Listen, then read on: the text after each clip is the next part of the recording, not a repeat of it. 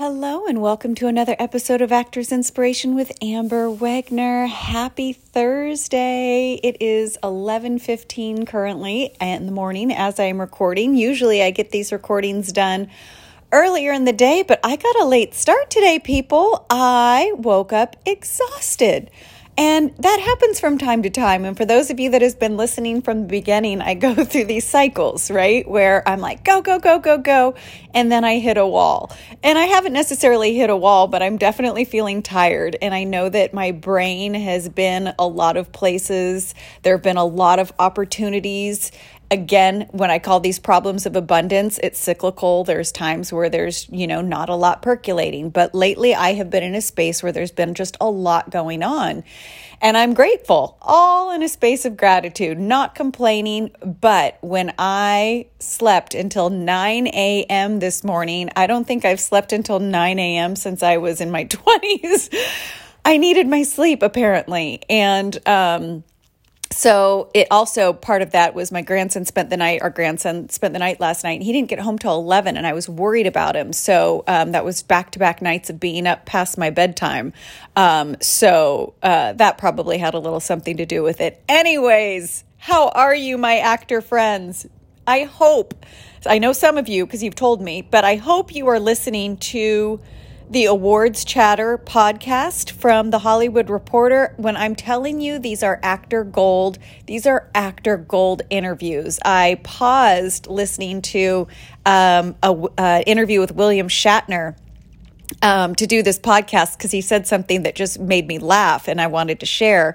But this morning I listened to Michael B. Jordan, and last night I listened to J.J. Abrams talk about how Steven Spielberg's assistant found him when he was just a student, and how his journey, 30 years later from meeting Steven Spielberg, 30 years later ended up working with him. And just people's journeys in this industry are so fascinating to me. Maybe they're not as fascinating to you, but gosh, I just love hearing people's journeys of where they started and where they're going. And I love sharing my journey with you because I know where I'm going in my mind, and I am letting that be the catalyst that makes all my decisions throughout my day. And there's pitfalls, there's turns, there's ups, there's downs. And I shouldn't say I know where I'm going in my mind. I have a vision and I have a dream and I have an idea and I have seen it, if that makes sense. Like I have seen where I see myself going, and now I'm kind of working backwards to get there.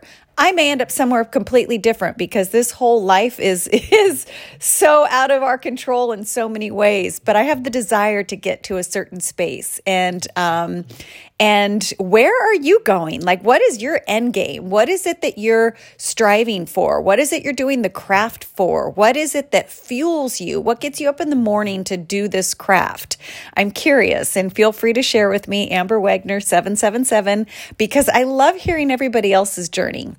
But the thing that William Shatner said today that just cracked me up, and maybe you've heard this, but I had not, was that many times he has poked fun at himself, and there's been many skits on his cadence when he speaks and his pauses and the way that he speaks, especially when he was in Star Trek. And so the interviewer was asking, where does that come from? Where does this way of speaking that you did primarily in Star Trek, where did that come from? And he said, honestly, it was trying to figure out my next line. He said a lot of the dialogue didn't necessarily, land. And so he would be thinking of his next line. And it would create these pauses that turned out to be a way of speech that was, talked about for years to come and is still being spoken about. And that made me laugh so hard because those are the beautiful mistakes, right? Because when we do something that we weren't planning on doing, but it ends up being brilliant because we just let it happen instead of like cut ourselves or, put up our wall of, oops, shouldn't do that. Like just let it happen. those are those beautiful mistakes. And for him, he made a career out of searching for his lines. And so when you're searching for your lines, let yourself search for your lines until you've got the next one, because that's what we do when we're talking. I mean, I'm sure you've heard me do it 1,000 times when I'm doing this podcast. Sometimes I'm reaching for a word or an idea or a thought.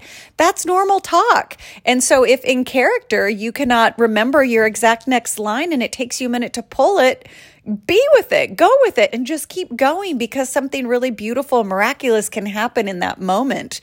So take those beautiful moments, take those beautiful mistakes and turn them into something gold. And then I want to close with just a nice thought. As I've mentioned, I picked up my More Language of Letting Go by Melody Beattie, and I shared this little quote with Heather Nogi this morning, and it says, "Help me welcome all the new experiences in my life. Give me the courage to calmly walk my path today, knowing I'm right where I need to be." We're exactly where we need to be right in this moment, wherever that is, whether it's someplace that feels terrific, whether it's someplace that feels uncomfortable. In that discomfort, there is growth on the other side of that. And in this book, she has a little segment like for each month, as far as kind of what each month's readings or writings will be about. And in February, it says, say woohoo to life. And I love that idea, because we jump into the unknown of what's happening. But if we can find the joy, and what she is really talking about is the author took up skydiving at a certain point in her life, and it scared the crap out of her. And every time she would stand at the wall of the plane to jump, she'd feel like she's having a heart attack. She'd get anxiety until she didn't. But when she was first learning, that is I've been skydiving. And if you've not gone skydiving, that is an extremely adrenaline-filled feeling. And so her instructor said, "Do you ever jump out and just say, woohoo?" And she was like, "No." He's like, "Try it with all your heart. Just say, woohoo." And so she did. She jumped out and with all her might said, woohoo, because he said it's impossible to feel anxiety or fear or anything when you're saying those words. And each time I'm saying it, it's making me laugh, because something about just saying woohoo try it, give it a whirl, makes me laugh, makes you feel excited. So what if you can say that about your next audition or opportunity that makes you feel nervous, is like feeling the gusto of it and go, here we go. Or if you've got an errand you've got to run that you don't really want to, what if you shifted the idea of, I don't really want to do this, to, I'm excited to do this, let's party. It's all in our outlook, and it's all in the way that we look at it. And not everything is going to make you say woohoo, but what if it did? What if you can turn the experiences, do contrary action, and make things that feel mundane feel exciting? And it's all in flipping the switch.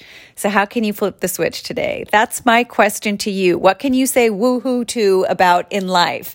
And it's more fun to give it a higher pitch. Woohoo! Try it. Okay, so now that I've sound completely insane.